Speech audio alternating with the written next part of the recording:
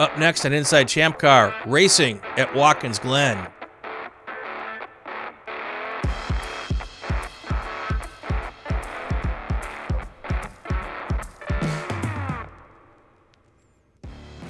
Welcome to Inside ChampCar. He's Bill Strong. I'm Brian Molansky. This week on the show, taking a look at what's coming up at the Watkins Glen in the beautiful Finger Lakes region of upper state New York, as my mom would say, upper state New York instead of upstate New York. We'll also recap the ChampCar board meeting, and we'll pull the curtain back on this week's Tech Tip. Bill! Hey! How are you, sir? How you doing, Brian? I'm doing good. I'm doing good. We, Jinx, you owe me a Coke? Wow. I haven't heard that since second grade at St. Patrick's Catholic Church in Elkhorn, Wisconsin. I have little children at home still. One, at least. We His loaded name's up her Bill? card. No, her name is Kate. We loaded up her card today, and she's moving out for good tomorrow. Though Mama said they are invited back. Okay. I say they're invited back too, but Okay. I don't say it out loud. Yeah, but you know.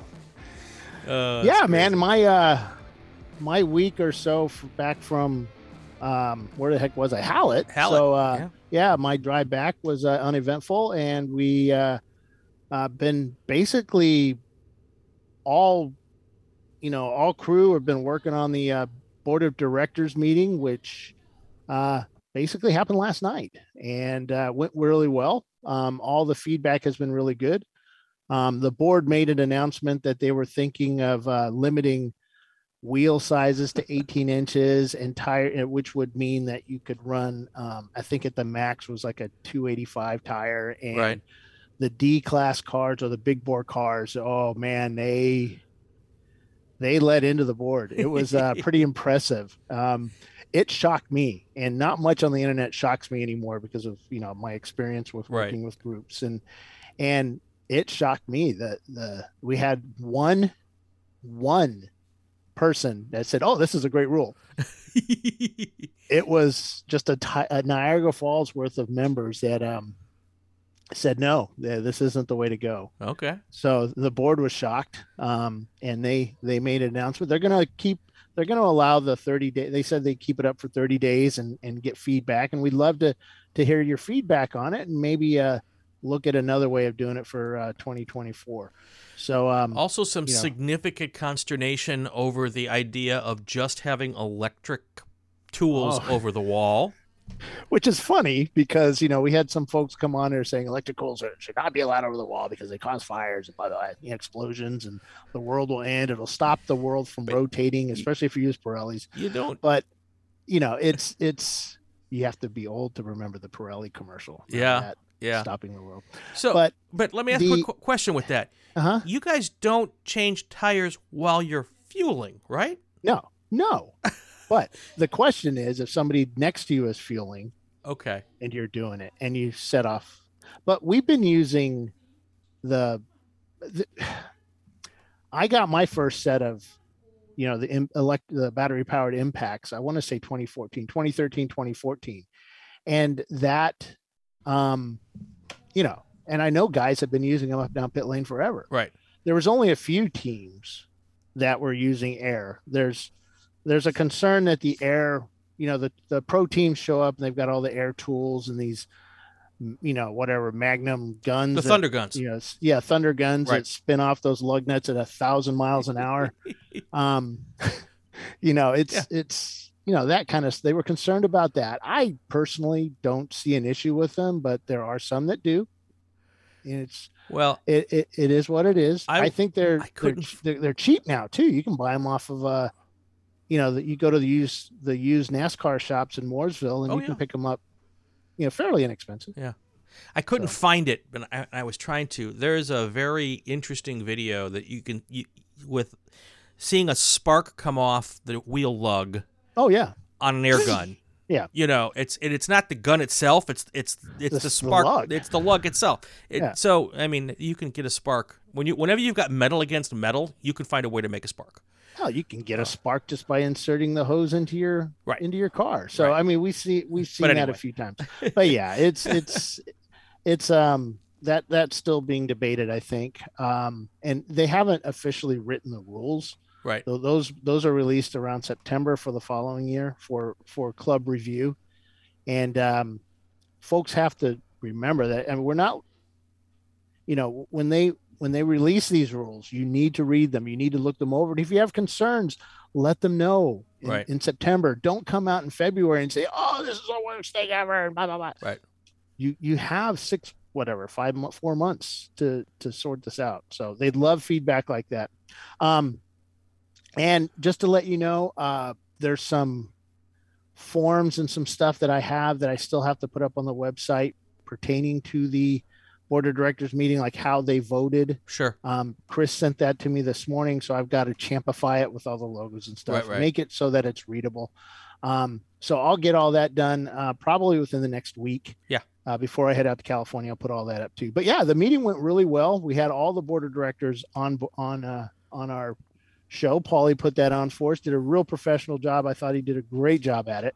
And the board itself didn't go off script like they have in the past, which is great for me because that really screws up the slides. How would you do stuff? So it's all about you, Bill. It's all about it you. is. Well, you freak out. It's like, that's not what we planned, So, it's because I have it all right here, where is it? Yeah, right here, what we're doing and, so, but yeah. And that's great. But they did great. We talked about it, basically everything. I droned on for probably way too long for our marketing stuff. No. But yeah, that's what I do. Exactly. You try to get the most screen time as you can, right? Absolutely. Anything else on that board meeting before we head off to Watkins Glen here? It's just it was, you can go see it on YouTube on ChampCar.live to see the full board meeting in all its glory. Popcorn. Yeah, pop some pop. Sit back. There was no infighting. That's great.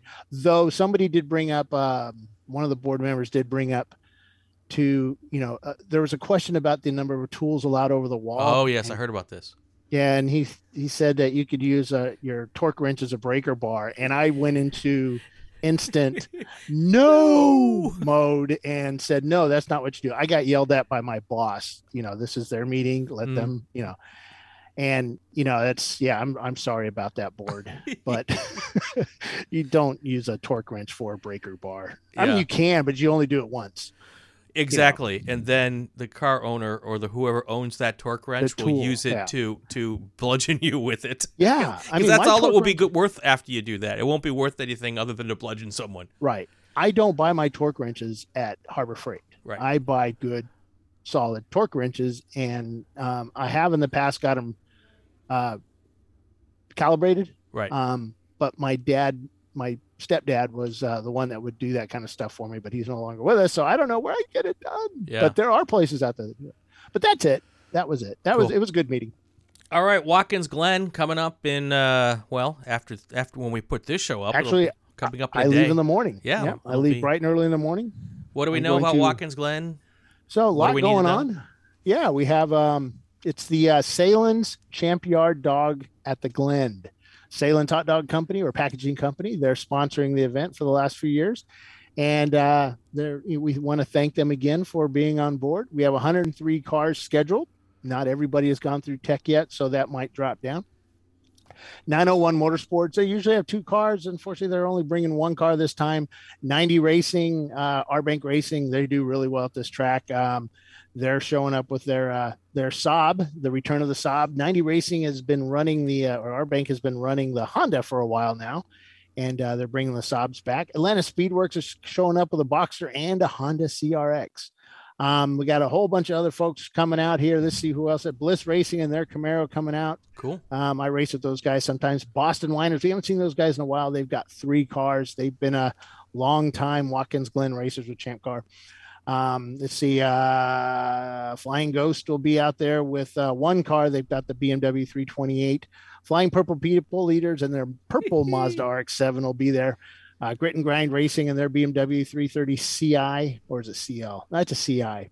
Hammerhead Racing, they're always out there. Hart, Honda of America Racing Team. That is one of the factory Honda cars will be out there. When I say factory, they're workers and engineers at the Honda factory. Yeah. That's cool. Pretty good how we played that, huh? Yeah. Haywood Racing will be there with their 2 Miatas. Hound Dogs will be there. They're longtime ChampCar racers, good family team. They'll be out there with their BMW 325. JS Motorsports, Junk Player Special Returns, those guys out of the Ohio area, Nelson Ledges area. They race there a lot. Kwood Racing, they've got a Mazda Miata that'll be there. Cargo Racing, that's always a fun name. Doc always liked that name. Cargo West. Cargo Fast. S-Cargo. Yeah. Laps of Honor is there with their Chevy Corvette. They did quite well. Marathon Coach come in our Triple R Motorsport Ranch. They're coming up from South Florida to make this race. MBM Motorsports and the return of the McKibbin's Biohazard Racing Toyota MR2 V6 2.0. That's the center seated MR2 will be there. We'll see how long that lasts. The last time I were there, they had some serious mechanical issues with the car. I hope Troy does well with it. He did not have a good 2020 or 2021. MDR Motorsports MDR Motorsports will be there. Miscue Motorsports. He just sent me his camera information and I pass that on to Paulie. And he'll have the Mazda Miata. That's a family team that show up. MLC Racing will have 3 cars. Murray Motorsports will be there. Let's see who else. Prefect Racing, their Lexus SC300F will be there. I don't know what the F stands for. Punisher will be there. Punisher GP will be there with their Porsche 928. We don't see that many 928s, but this is a team that shows up with one pretty regularly up in the Northeast. Red Barn Racing. And Red Green Racing will be there. You know who Red Green is? No. Red Green is like it's the Canadian version of Home Improvement. Tim Allen, Steve Smith. Yeah, kind of like that. But Red Green, it's like a Home Improvement type show, but funny. Oh my goodness, funny. A lot of car action in there. How to fix your car like using duct tape. Nice, it's awesome. Like putting 2 cars together with duct tape. Rhinoceros Rossmar Racing is there as well. Scrappy Doo Racing. We don't have very many Mustang GTs there this week, but the Mustang Renegades will be there. Sent from the Gourds. I don't know what that means, but Sent from the Gourds and their 95 BMW 325. See, now these are the inquiring mind questions that you are tasked with getting answers to when you're at Watkins Glen this weekend, so we can talk about that. Sounds good. Yep. Simon Says. Now, Simon Says has a record for the amount of wins at the VIR 24. Oh. There, I believe 4 or 5 wins. It might be 5. Cool. But Simon Says was one of the powerhouses on the East Coast. Now, those guys were younger. They've all gone out and got jobs now. And, I guess they're all engineers or something up in the North Carolina area. Right. But they don't do as much racing as they used to. But I'll tell you what, they still end up at the front. And they won a race last year. So those guys are showing up. And they've done quite well at Watkins Glen. Soggy Bottom boys are there. Sparrow Speed Racing, Syndicate Racing Development. Let's see, Team Salem will be there with 3 cars. They bring him back one of their old RX-7s and the charcoal car. Team Salem's Ketchup Boxster and the Team Salem's Mustard Boxster will be there. And those guys, thanks again, guys, for helping to put on this event for us. Cool. With your sponsorship. Well, and I fancy myself as a bit of a hot dog aficionado. Oh, I'm from and Chicago. Theirs are good. They have done free hot dog lunches, but because of COVID and some restrictions in New York, we haven't been able to do that. But I'm pretty certain that'll come back one of these days. And I'm going to actually sit down with Will Nonamaker. He actually sent me a bunch of stuff today. We're going to do a little get together with him, and we'll do something probably for an upcoming show with you and I, because there'll be some times where we can't do this because of vacations and stuff. So we'll put that in. A couple in the can, as they stay in the business. Yes, in the can. Yep. And but we're going to play that live or not live, but we'll play that on the ChampCar live show as well. Cool. Well, I was just going to say before you go on, let me finish my hot dog plug. Being from Chicago, I've got my favorite hot dog, and I did some time in New York. I call it doing time. And the Salem's hot dogs are definitely right up there with some of the best in the country. So there we go. Yep. And I'm not just saying that because they're paying the bills this weekend. No, but they're a packaging company too. So they've actually spent a lot of time developing ways of extending the life of a hot dog. I don't even want to know. Yeah, it's just the way they freeze them and package them or something. Something about how you don't want to see how the sausage is made. Science. It's science. Sure it is. Triple R Motorsports Ranch will be there with their Ford Mustang. Twisted Nuts Racing. That's always great to say. Those are the one teams that I love. The Doc would say just out of the Ultimate Lebowski. Oh, got to be that's got to be your winner. It's a 2002 BMW 325i. And then Visceral Racing, he just posted up. Visceral's our national champion with the 918, or I think it's a 918 car. They will be there with 3 cars. They have worked constantly since, I think, getting off the phone with us for our show, and they've got 3 cars ready, and they've got a new car. Right. It's a Porsche. Nice. And it's a Boxster. Oh, so going back to the Lebowski team, you need to get pictures of them wearing their big Lebowski sweaters in the pits. Because if they're not, then I'll be disappointed. Maybe. Or isn't it a bathrobe? I think it's supposed to be a sweater, but yeah. Oh, yeah, you're right. Yeah, you're right. It is, yeah. Warrior Racing is there with 2 cars. Weeby Racing, the Weiser Blitz Racing Porsche Boxster. That's one of our staff. Yeah, that's David we spoke with him earlier this year. Yeah. David's there with his Porsche Boxster, and Wilson Daily Racing and Wellwood Garage. So it's a packed field, man. It's going to be a fun race. So and that's a big track. We've got 8 hours or 7 hours. I think it's a 7-7, right? 7-7. I didn't look. It's a 7. Yeah, I think it's a 7-7 because New York. Remember, folks, that no kids under 18 are allowed on the hot or cold side of the pit lane. So basically, you cannot go on pit. They have to stay in the stands, and I think out of the garages too. But I'm not quite certain on that. But just to hide them. Follow the rules. Read the subs. Follow the rules. Yes, really, really important because they have people looking all over the place, and they will stop races if they find groups of kids everywhere. So, but yeah. We'll have some fun with that. We'll look forward to talking about that next week. You know what time it is, Bill? It is Tech time.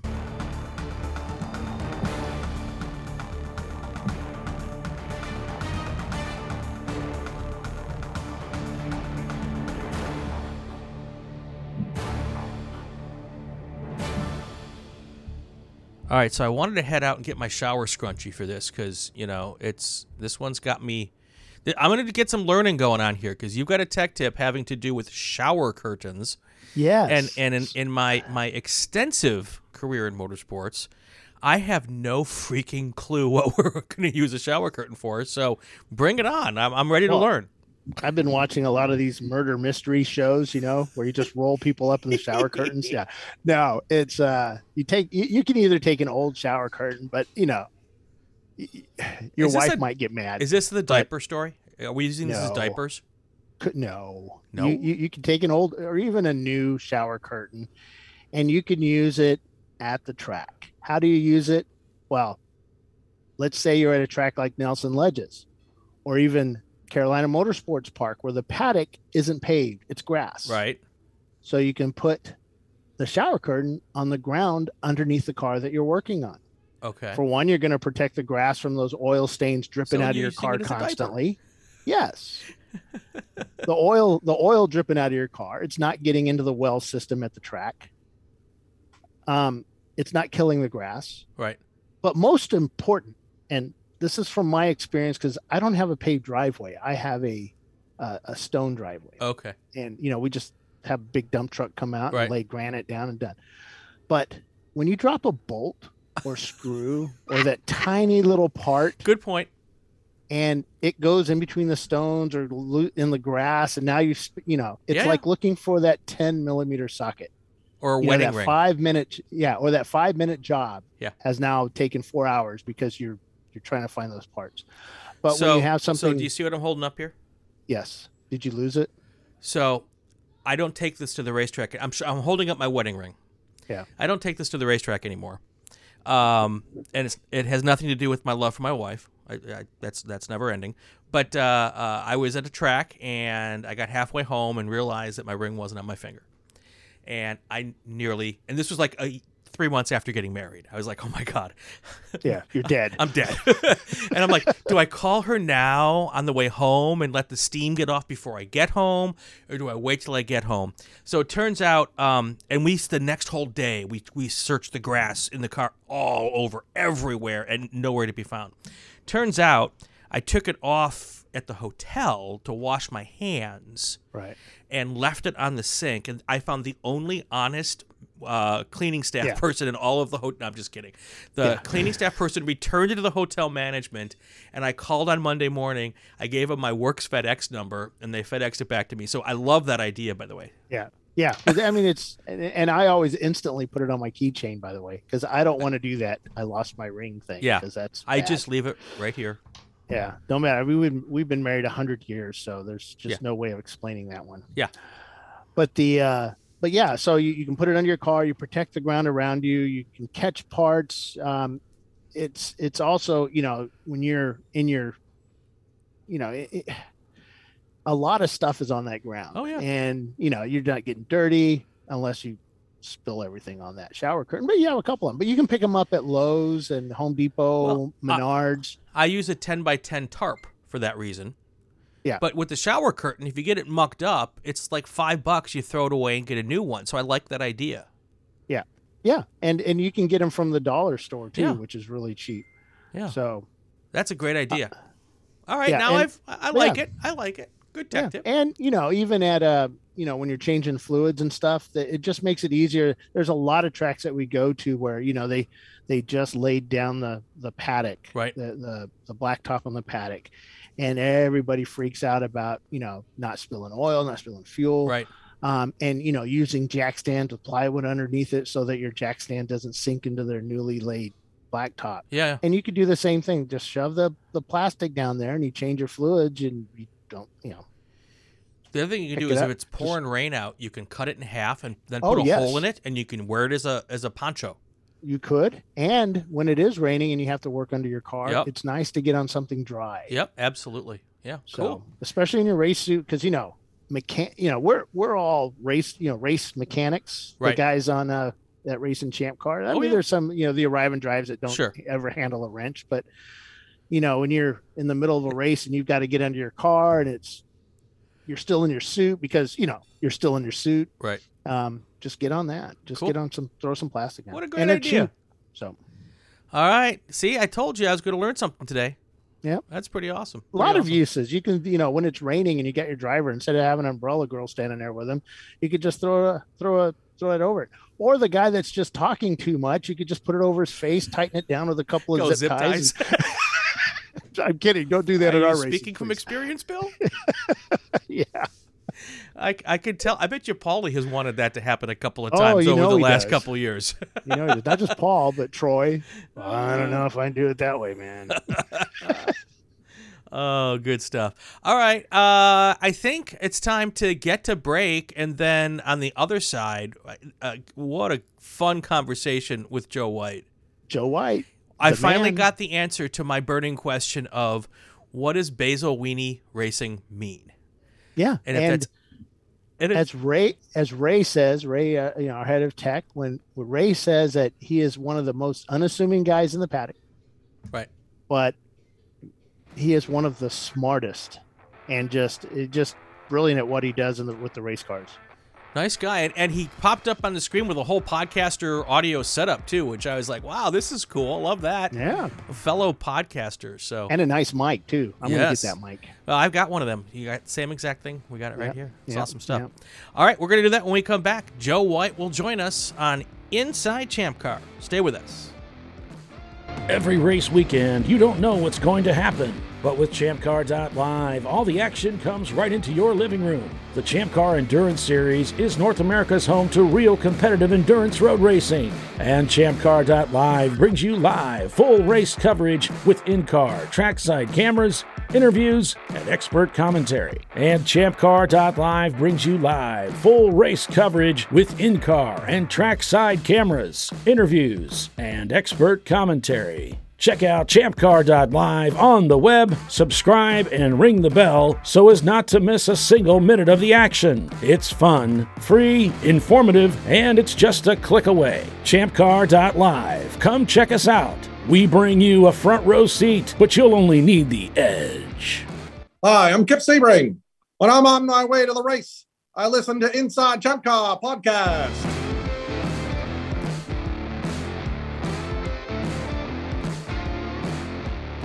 Welcome back to Inside Champ Car. I'm Brian Polanski. He's Bill Strong. And joining us right now is, I think, Bill called him one of the real characters of ChampCar. Joe White. I don't know if I'm one of the characters of ChampCar. Been around it for quite a while. Hello, Brian. Hello, Bill. Hello. This is Joe White. That's from right. Basil Weenie Racing. So Joe, the real reason you're here, Joe, is because I said to Bill, I said, what is the story behind this Basil Weenie Racing name? And then, yeah, you've struggled with that some, I think, over the broadcast. Well, that's Paulie. Paulie calls it Basil Weenie only because of, what was that the comedy show in England with Basil? Not sure I know. Yeah. Anyway, British actor Basil Rathbone. There you go. Yeah. Oh yeah. Way back in the day. So anyway, he kept on talking about Basil Weenie Racing, and we've got some great names of team names. My favorite, of course, is Freddie Mercury Racing. Uh-huh. But I was like, what's up with? We've got to get them on just so I can find out what is the history behind the name Basil Weenie. So give it to us. Well, it has to do with the team owner. Okay. Yeah, Basil Weenie is my dachshund. Oh, okay. Basil. His name is Basil, and he's the team owner. And he's a weenie dog. He is a weenie dog. Okay. So Basil Weenie Racing. Well, that story's not nearly as sexy as I was hoping for. No. So Doc Waldrop and Paulie Feltham, Basil Fawlty from Fawlty Towers. That's why they would always say Basil Weenie. Yeah, they would always say Basil rather than Basil. Or, right. Of course, I have a Southern accent, so I tend to pronounce things that way. Okay. All right, so now that we got that out of the way, I really was hoping that was a much more elaborate story, but that's okay. We can go. All right, that's going to do it for this episode. No, I'm just kidding. All right. Have a nice evening, guys. See you later. But Basil Weenie, they've been involved with ChampCar from the beginning. Right. Pretty much. And before that, what did you do with racing? Or what did you do for a job? Because you're a real technical guy, aren't you? I'm sorry, say that again. You're like an engineer, aren't you? Yes, I am. I'm an electrical engineer. I've been an electrical engineer for 50 years. Cool. But I've always had an interest in cars, growing up, early days, high school. I wouldn't have had a car if I hadn't figured out how to buy and build one back in that era. I kind of stayed with that. I do my own car work and stuff. I almost never take a car into the shop. But I mean, that kind of progressed over the years. And when I moved to Texas, that's when it kind of grew. I was divorced by then, and had a little more spending money available to me. How did that work? I say usually it's the other way around. Yeah. Well, it took a little while to build that back up. Okay. Yeah, we don't want to get personal, but believe me, it went to zero. It went to zero, but then it came back up pretty quickly. Yeah. You know how that goes? And the shaft thing. Uh-huh. So anyway, I started working for a company here in Austin, and they eventually brought in a new CEO, and that CEO was a racer. He was a seasoned SCCA racer. Len Gilmore was his name. Okay. And Len had a Camaro, a GP1 Camaro that he had raced in Trans-Am SCCA Pro Racing back when they were still doing pro racing in SCCA. And he had brought that car to Austin and wanted to start campaigning again. Well, he found out I was kind of a car guy, and I worked with him every day very closely. We got along pretty well. And so he needed help. And so we started campaigning that car in SCCA. This was an era when Texas World Speedway over in College Station was in full-blown operation. There were quite a few events being scheduled there in that era, mostly SCCA events. But NASA, I don't think, had quite come along when we started. Mm-hmm. And I don't think any of the amateur endurance racing series had started Right. No, that didn't. That didn't start till about 2008, 2009 with Lemons. That's right. And we were doing this in maybe 04, 05 is when we started over there. We traveled around a little bit.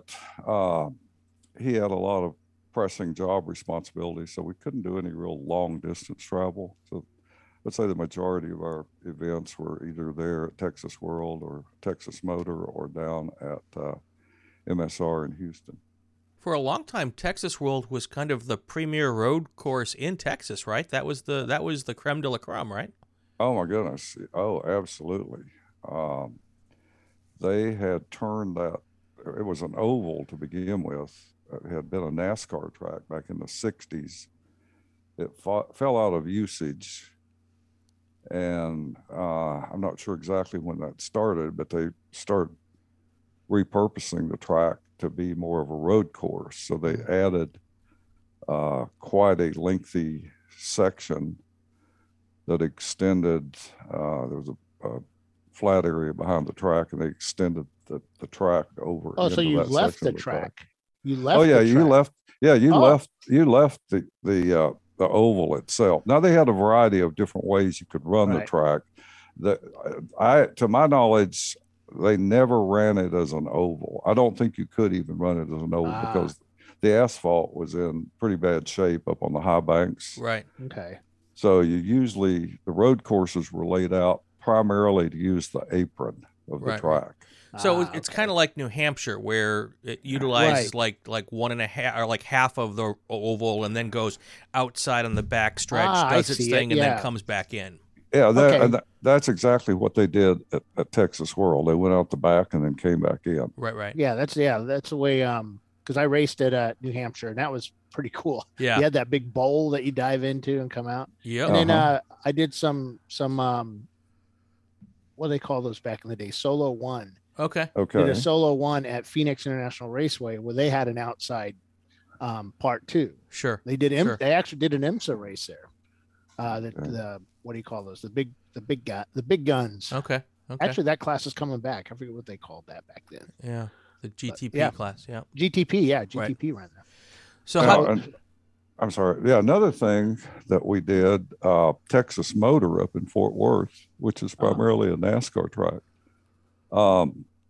They have an infield course. You don't go outside of the track, but you go inside the track, and there's a little bit of a road course in the infield. It's not very good. They haven't, to my knowledge, they haven't had any amateur endurance races up there in several years, but we raced up there in SCCA a couple of times, and there was at least one or two champ events up there. Bill. Right. Yeah. Yep.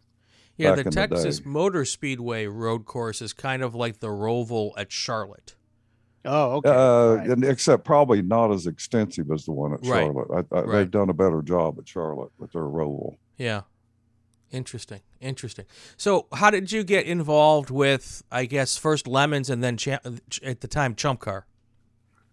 Well, another thing that had kind of developed with my SCCA involvement is I was starting to kind of watch the spec Miatas, because that class had come into being as a regional class. It wasn't a national class at that time. Right. But they were fielding sometimes at Texas World and Texas Motor. They'd have 50, 60 cars show up for that. Oh, wow. And I had some buddies that were involved in it. I thought I wanted one of those cars. Almost bought one, but I didn't. I'm glad I didn't. But at that same time, it was really interesting. A buddy of mine gave me a Miata. Never had one before in my life, never driven one, never sat in one, nothing. This buddy of mine gave me one. It had a bad crankshaft, which is a problem with the early ones. And I fixed that car and kind of fell in love with working on them. And I started buying and selling Miatas. I'd find, one with a problem, something like that, buy it, fix it, sell it.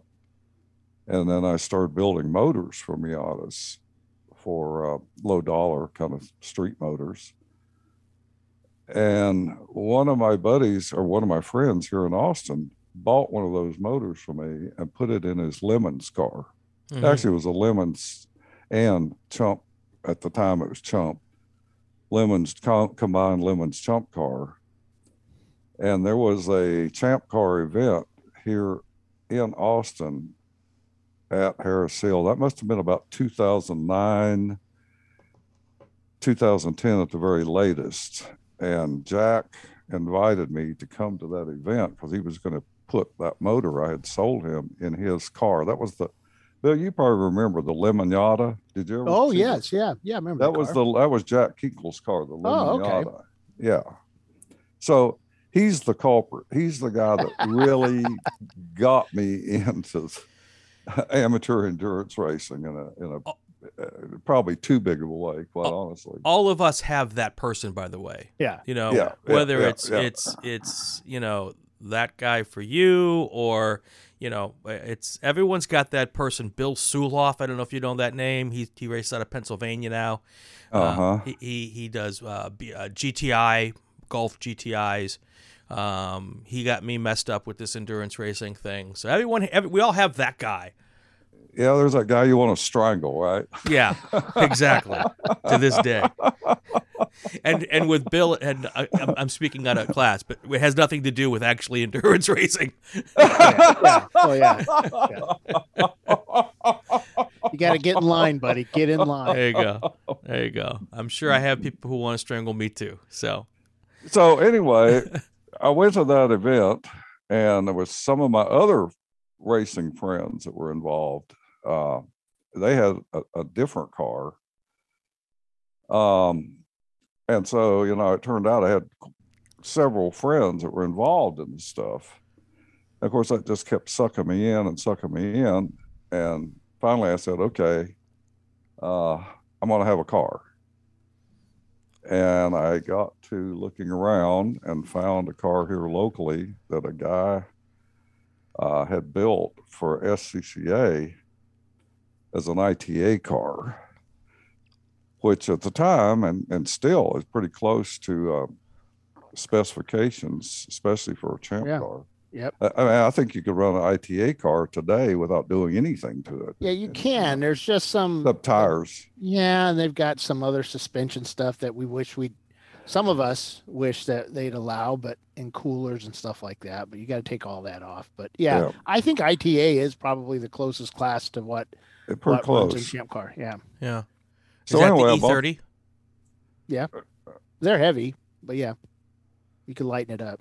What was the question about the E30? I say, was that the E30 you're referring to, the ITA car? No, that was a Miata. Oh, okay, Yep. okay. That was the numbers. Well, it was always been the number six. It's always been a 6 car. It was a 6 car even when it was an SCCA car. Right. Okay.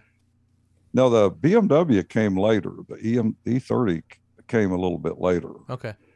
Because we raced that ITA car. Actually, it raced as an EC car for the first season. Was that because of your engine? I think it was because I didn't know enough to figure out that we could race it, even if we had to take a penalty lap or two. Oh, okay. Yeah, I don't remember exactly. Well, let's see. The rules were a little more stringent then. Yeah, you couldn't. Yeah, the rules were a little more stringent. So we had the dollar amounts back then. You had $500 to spend, but it was over 500. It was definitely over 500. And back then you could sell parts off your car. And unfortunately, Miata, you couldn't get very much money for those parts. Some of the guys that had the BMWs and stuff could sell the parts off the car and pretty much get the cars. They'd sell the glove box and get, what they paid for the car back on it. Probably. Yeah. Because they were German. Yeah. So we raced that car for a season or two. And of course, some of my buddies wanted to drive with me, so I acquired a team along the way. And none of us had ever really driven in any kind of competition before. So we started going to HPDEs, did several of those around to kind of gain some driving skill. And we did a couple of Lemons events, a couple of Champ Car events. And one day we were at a ChampCar event at Hallett. Mm-hmm. And for some reason, I had not paid that much attention. I guess I was more concerned with what we were doing than what other people were doing. I wasn't paying too much attention to the cars that really were competitive, because certainly we were not competitive back in that era. I started looking at, well, what's winning races? And we were at Hallett, and they had a really good turnout for that particular event. And I'm telling you, there were probably 10 or 12 E30s in the field for that event. And I was kind of watching that. It's like, wait a minute, those cars have an advantage, but we couldn't begin to keep up with them. And nor could any other Miata begin to keep up with them in that era. Right. And I told Trice Humphrey, that's one of my drivers, one of my best buddies, I said, Trice, I want to build an E30.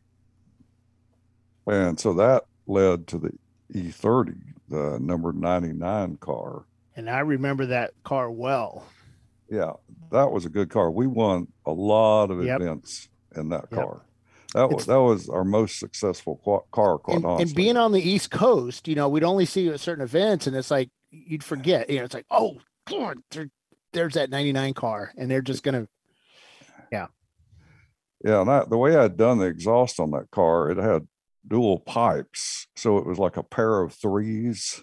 All right. The exhaust was like a pair of threes, which I don't know if anybody else does that, but it gave it a very unique exhaust sound, because I'd have people come over and say, man, that car sounds really good. Yeah, a real high-pitched sound to it. Real high-pitched sound.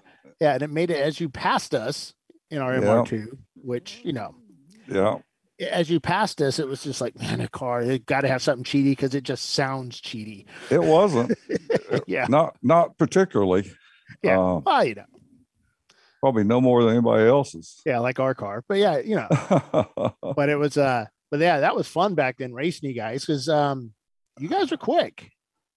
Yeah, we took that car on the road quite a bit, because we went to Road America one year. We won at Road America one year. And Watkins, I don't remember if we won, but we placed really well. I remember that. We were there several times.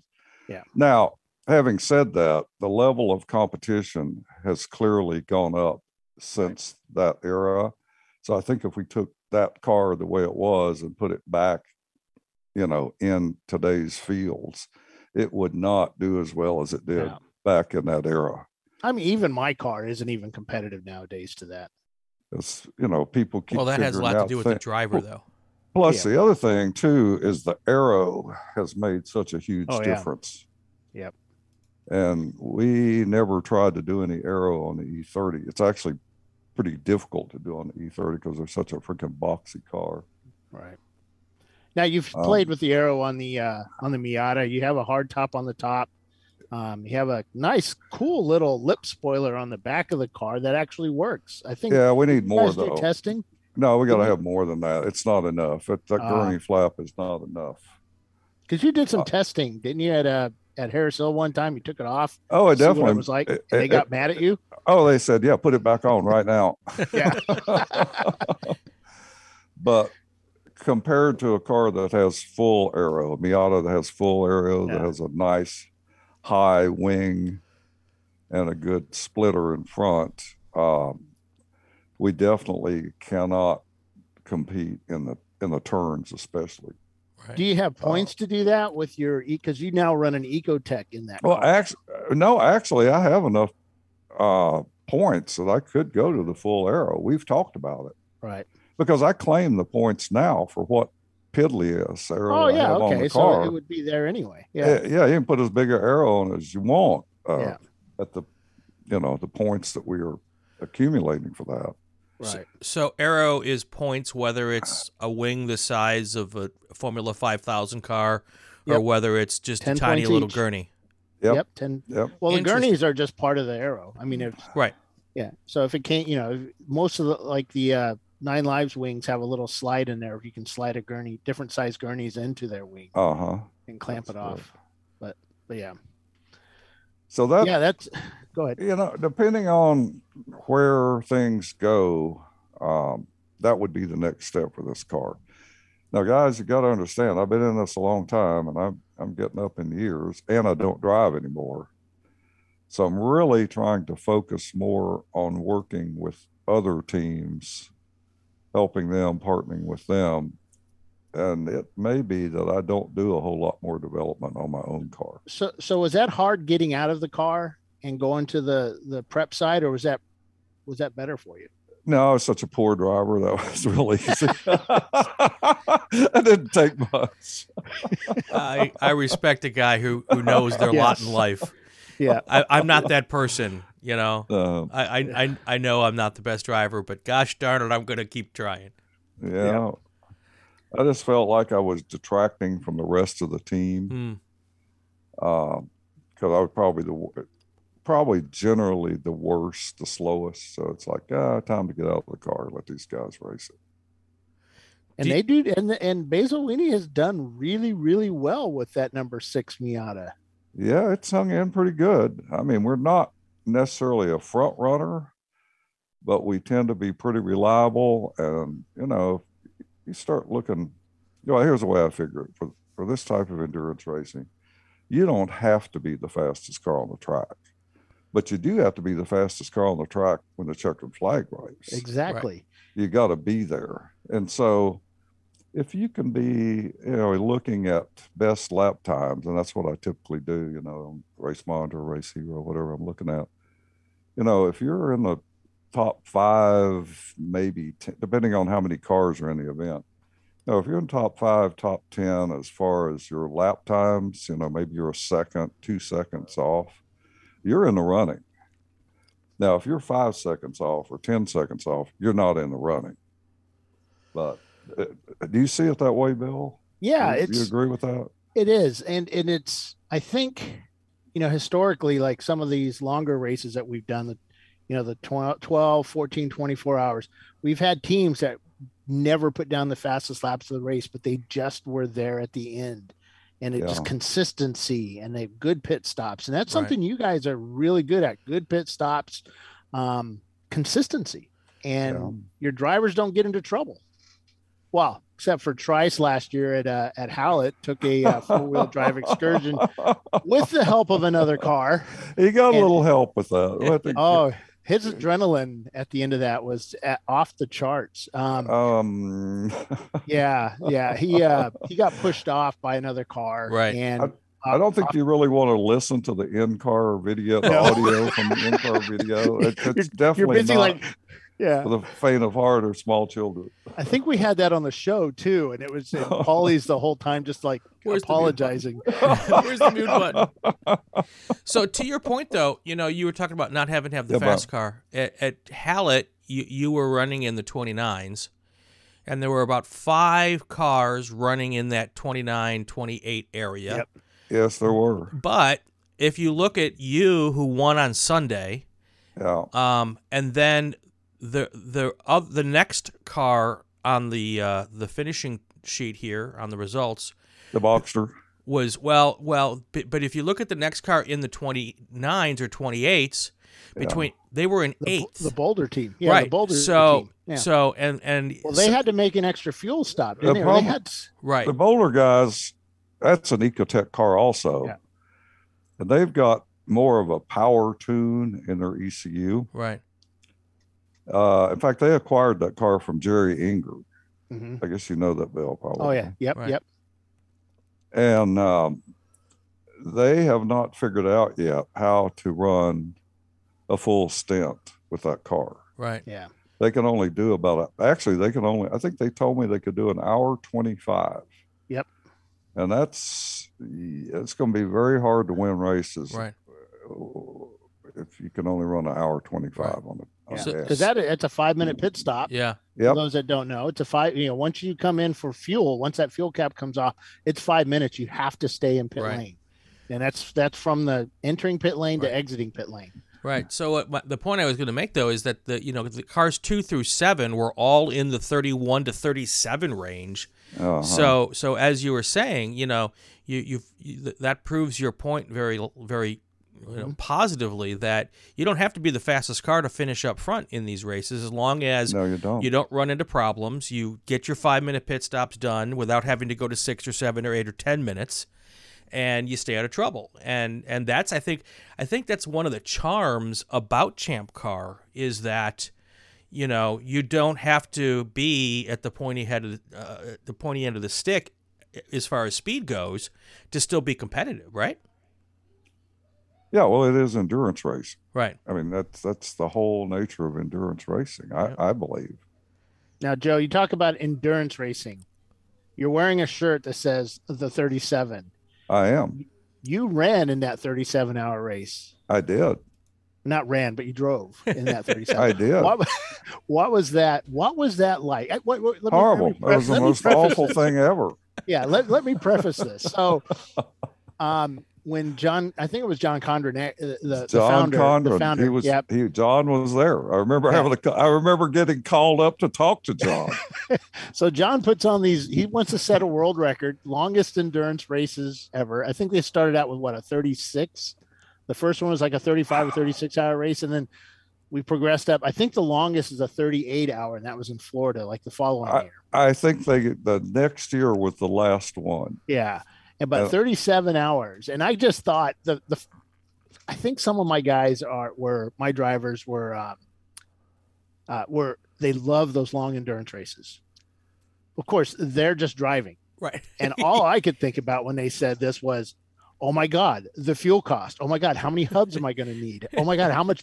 Yeah, it was I just thought of the cost was just insane to do one of those races. Because basically, two races. The worst part about it is we took 2 cars. Oh, Jesus. We had 2 cars at that event. I had sold the number 6 Miata to Jack Hinkle, of all things. So I didn't have the Miata anymore, but I had the 99 E30. But Jack decided he wanted to do the 37 with us. So we combined forces and took the 6 Miata and the 99 E30 to that event. And then we lined up a bunch of drivers. I don't remember how many had, but they all got sick. Oh boy. They're back in the hotel sick, and we only ended up with like a handful. I think we only had 3 or 4 drivers for 2 cars. It was terrible. It was terrible. Well, I'm going to tell a story, even though it's an admission of a degree of cheating. So we're short of drivers. And of course, the weather for this thing was absolutely miserable. I mean, it was cold, rainy, blowy. Eagles Canyon, Texas is next to the North Pole. Let me tell you, there's nothing between Eagles Canyon and North Pole. And so if that cold wind wants to blow, it's cold. Yeah. So anyway, we're freezing to death and all this, that, and the other. And I could go into a lot of detail about it. But anyway, Keith Milliken's in the 99 E30, and it's cold, slick. You can only drive about half speed. And so he got to the end of his 2 hours. Well, he didn't have any other driver. They were all back at the hotel sick. I don't remember exactly what happened. I said, okay, Keith, well, just keep on going. How much gas you got? And he said, oh, still got about a half tank on the gauge. And I said, all right, well, just keep going. So he did. And I think he came in at about 3 hours and 45 minutes, something like that. And we did a driver change and went on back out. Well, in the meantime, I got Mike Morrison came down. He said, Joe, a team complained that you guys perhaps overran the 2-hour limit on driver. I said, oh, really? He said, yeah, John Condren would like to talk to you guys. So I went up there with Perry. And I said, Perry, we are going to be the stupidest guys on the face of the earth when we get up there. So I got up there, and he was smiling. He was all nice and everything. And went over and talked to timing and scoring. And they said, you guys ran 3 hours and 45 minutes. Of course, I didn't admit to it. Yeah. And I said, well, I don't know. Trice is in the car now, and he's been managing the drivers. I really don't know what had happened. And I'll admit, I told Keith to keep on going. Okay. So I'm admitting to this. But at the time, it's like, deny. And And John Connor leaned over and said, "You guys couldn't possibly have gone 3 hours and 45 minutes on a tank of gas." So I knew right then we were in the clear when John said that. I said, well, something must have happened here, but okay, it's all right. Well, we'll let it go. So, they let it go. Yeah. Well, we didn't. That car broke in the last 3 or 4 hours of the event. We'd knocked a hole in the oil pan the night before, because I'm telling you, cars were running more off the track than they were on the track. Oh, really? Night. It was so freaking cold and slippery. Cars were going off constantly. In fact, I think the flag people gave up. I don't think there was anybody even out. Well, you couldn't stand it. It was so freaking cold. I had heard rumors that maybe there may not have been flag people out there. I don't think there were. I think they gave up. That's kind of those things you hear, but you never really talk about. Oh, no, I believe that's true. I'm pretty sure it's true, because I was there for the whole damn thing. So anyway, we knocked a hole in the oil pan. Well, we caught it in time and took it down to the garage, and JB welded that crack in the oil. It just cracked the bottom of the BMW E30's got a flat cast aluminum pan. So we JB welded that as best we could and put something under to heat it to make it set. And it ran another 12 hours like that. Oh, wow. That's a commercial for JB Weld. And then it finally let go.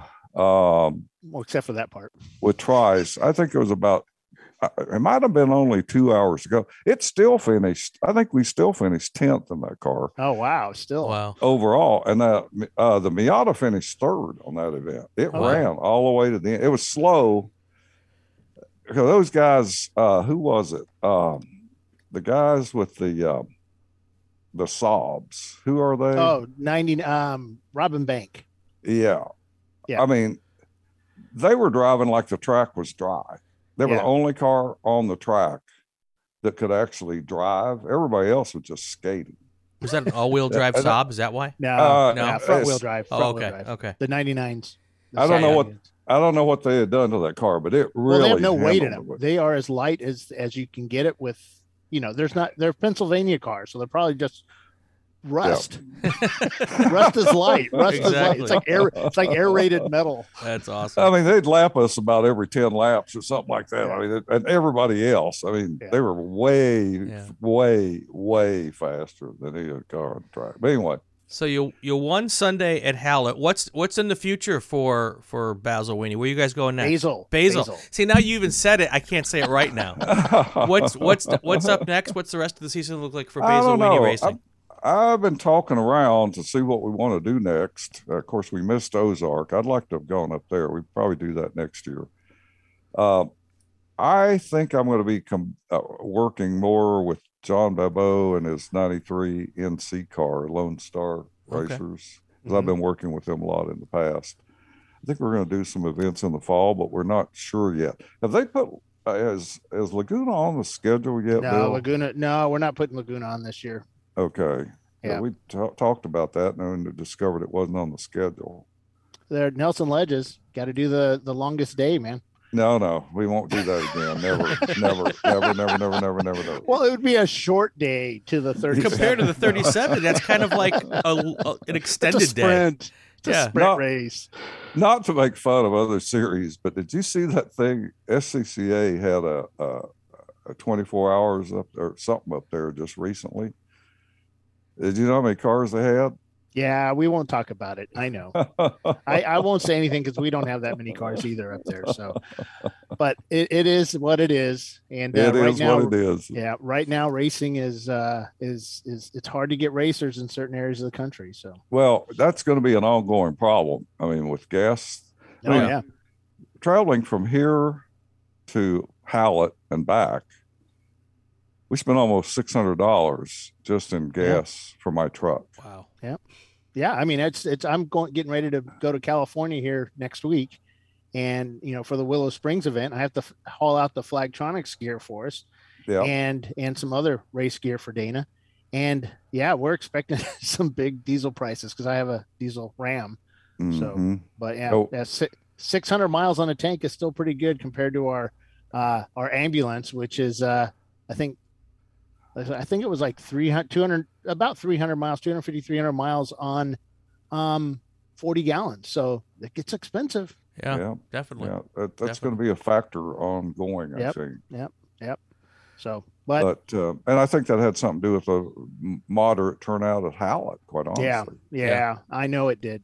So, yeah, I think that's going to be a problem for all racing series for the next, for the foreseeable future until things start to get back into. I think we pull in a miles per gallon class. We'll give them like 30 gallons and say, all right, this will last you 7 hours. Can you do it? They have an event like that down at our local track, Harris Hill. Mm-hmm. You can pick any car you want to pick, street car. Right. Yeah. And you race on one tank of gas. And the object is who can go the furthest. What kind of a car can you pick? Is there a minimum speed that you have to be at? That I don't know for sure. We haven't ever run in it, so I don't know. But I know they run that event every year. I'll just drive around at 10 miles per hour for as long as I can. Figure out a way to take a V6 and only have, alternating cylinders light up and try and save as much fuel as you can. Or maybe a Prius or something like that. I don't know. There you go. Yeah. Joe, it's been great. Thank you. Well, guys, it's been a lot of fun. I'd be willing to do it again if you ever want to do it. Yeah. That'd be great. Otherwise, we'll be looking forward to seeing you guys at the next event, especially you, Bill. Yes. Thank you. Yep. He didn't mean that, Bill. He just said that would with be tongue nice. in cheek. Exactly. Yeah, I had my fingers crossed. Tongue firmly placed in cheek. All right, folks. That's Joe White. Guys. He's here with us from Basil Weenie Racing. I think I got it right this time. You got it. There we go. When we come back, I have no idea what we're going to talk about because I haven't figured it out yet, but we will do something else when we come back after this break. You're listening to Inside Champ Car on the Racing Wire Podcast Network.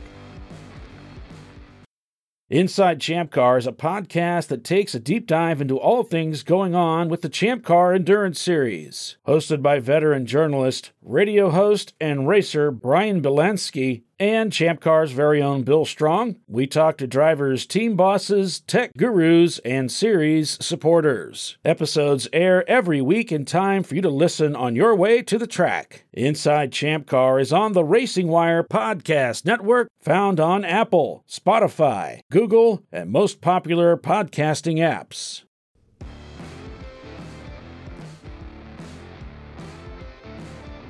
Welcome back. This is Inside Champ Car. He is Wild Bill in the morning. Oh, and I'm falling asleep, Brian, in the evening. I'd shake it up there for a second. I know you caught me off guard. Are we doing some sort of crazy DJ show? We need horns. Beep, beep. I don't have that on this section of buttons here. So anyway, great conversation with Joe White there. What a cool guy. He is, man. He is, and that whole team is pretty cool. They're pretty laid back until they're winning, and it's there's a big great fight. There's not a fight, right? But a battle, battle going on out on the track, and those guys are pretty intense. And we've caught them passing under yellow a couple of times over the years, and man, it's just we're in their face, they're in our face. It's fun. It's what makes it fun at the track. Good stuff. All right, so we've got after Watkins Glen now. Looking ahead a little further, you're coming out by me. I'm actually going to see Bill in person at Willow Springs. I don't know. We might. I don't think we're going to do what we planned on doing. Okay. Yeah, because there's a staffing thing issue going on. Well, I'm still going to come out and say hi. Okay. All right. Cool. Well, we'll see. Yeah, that would be good. I'm still coming up for a little bit. Well, yeah. Anyway, so Bill's coming out here for Willow Springs, I guess, right? And then you've got another race the same weekend at Autobahn, right? Autobahn, yeah. We're at Autobahn June 17th through 19th, and that's the track day on, I believe they have a track day on that day. Right. And then June 17th through 19th, we're at Willow Springs as well with a track run practice day. Willow Springs is going to be 140 degrees, just like last year. Right. Probably a little bit of oven wind coming off the desert. Yes. And then it's never not windy at Willow Springs, by the way. Oh my God. Yeah. I'm learning that now. Last year was 114 degrees. It was probably the hottest ever been in. I lived in Phoenix for a while. It was hot out there, but I don't think it ever hit 114, 115. Yeah. But the wind just made it hot. And it was one of those, you cook inside. Yeah. That's the only way I can describe it. And it took me about a week or so to get back to normal. It was that hot out there. But the worst part was when we went came off the mountain, because it's in the mountains. Yeah, it's the high desert. It's the high desert, yes. Yeah. So when we came down into LA, it was 64 degrees or 66. It was crazy. Yeah, because we have June gloom here. So there's no sun, or not as much sun in the mornings here. It was foggy. Yeah. So and then I actually when I leave Willow Springs, I'm hauling tail to Carolina Motorsports Park. Whew. Where we'll be putting on an 8+7 hour. We have a lot of cars signed up for that one at the Carolina Grand Prix at CMP. Nice. And then also we have the same weekend, we have the Shannonville Raceway going on in Shannonville, Ontario. That's Canada, not Ontario, California. Canada. Yep. And that's presented by Perry's Performance and Competition. We're looking for more entries to that race, guys. Shannonville's a pretty fun track to race at. Down it's right above Thousand Lakes, New York. Just right over the border there. Boom, you're there. Interesting. And fun track. Been there a few times with MR2s. So, because I don't know, do a lot of the U.S. drivers cross the border to go race up there? Well, they did, but we had this closure due to some right. thing. Yeah. But yeah, we used to have a lot go over, and a lot of their guys come down to us to race. So. Yeah, I made the trip up once to race at Mo Sports, so I get that whole. Troy goes up there a lot. My buddy Troy. Yeah. They love that track. I've never been to Mosport. Yeah, but it's cool. Yeah, it's cool, and it's as my friends in Boston would say, it's wicked fast. Yeah, they say it's a little scary. You really have to trust your equipment. Yeah. Much like Ozarks. Whenever you ask somebody about Ozarks, they would always mention something about Mosport would come in there. Yeah. As that's because it doesn't look that scary when you look at it on the map. There's a couple of corners that are really fast and can be bad if you don't do them right. I mean, we're at Mosport actually. Bad. When is that? Later I think we're in the fall, beginning of fall. We're at Mosport. Okay. We're out there. Yep. Canadian Tire Motorsports Park is what it's called. Yeah, I know. We're there October 8th and 9th. Cool. Awesome. All right. Anything else before we head out of this one? Because this was a good show. It's going to be a big one. Yep. Wait, do I have anything? I don't think so. No, I don't have anything. We'll see you guys next Tuesday from here. You'll be home by then? So I'll be home, yeah. And then I'll leave right after that to head west. Oh my goodness. I'm actually leaving a week early. I'm going to stop by and see my father. Nice. He's coming up on really old, so I'm going to say hi to him. Though he's more active than I am. We won't tell him you called him old, but that's okay. Oh, call him old all the time. The old man. Oh, good stuff. All right, that's going to do it. Before Bill gets himself in any more trouble, I'm going to get us out of this one. That's going to do it for another episode of Inside ChampCar. If you like what you heard, subscribe to the podcast so you won't miss any episodes. It would also be great if you share it on your social media channels. You could leave a comment on the ChampCar Facebook page. If it's not a good comment, just go to Bill's personal page and fill that sucker up. I'm Brian Polanski. He's Bill Strong. This is Inside ChampCar on the Racing Wire Podcast Network.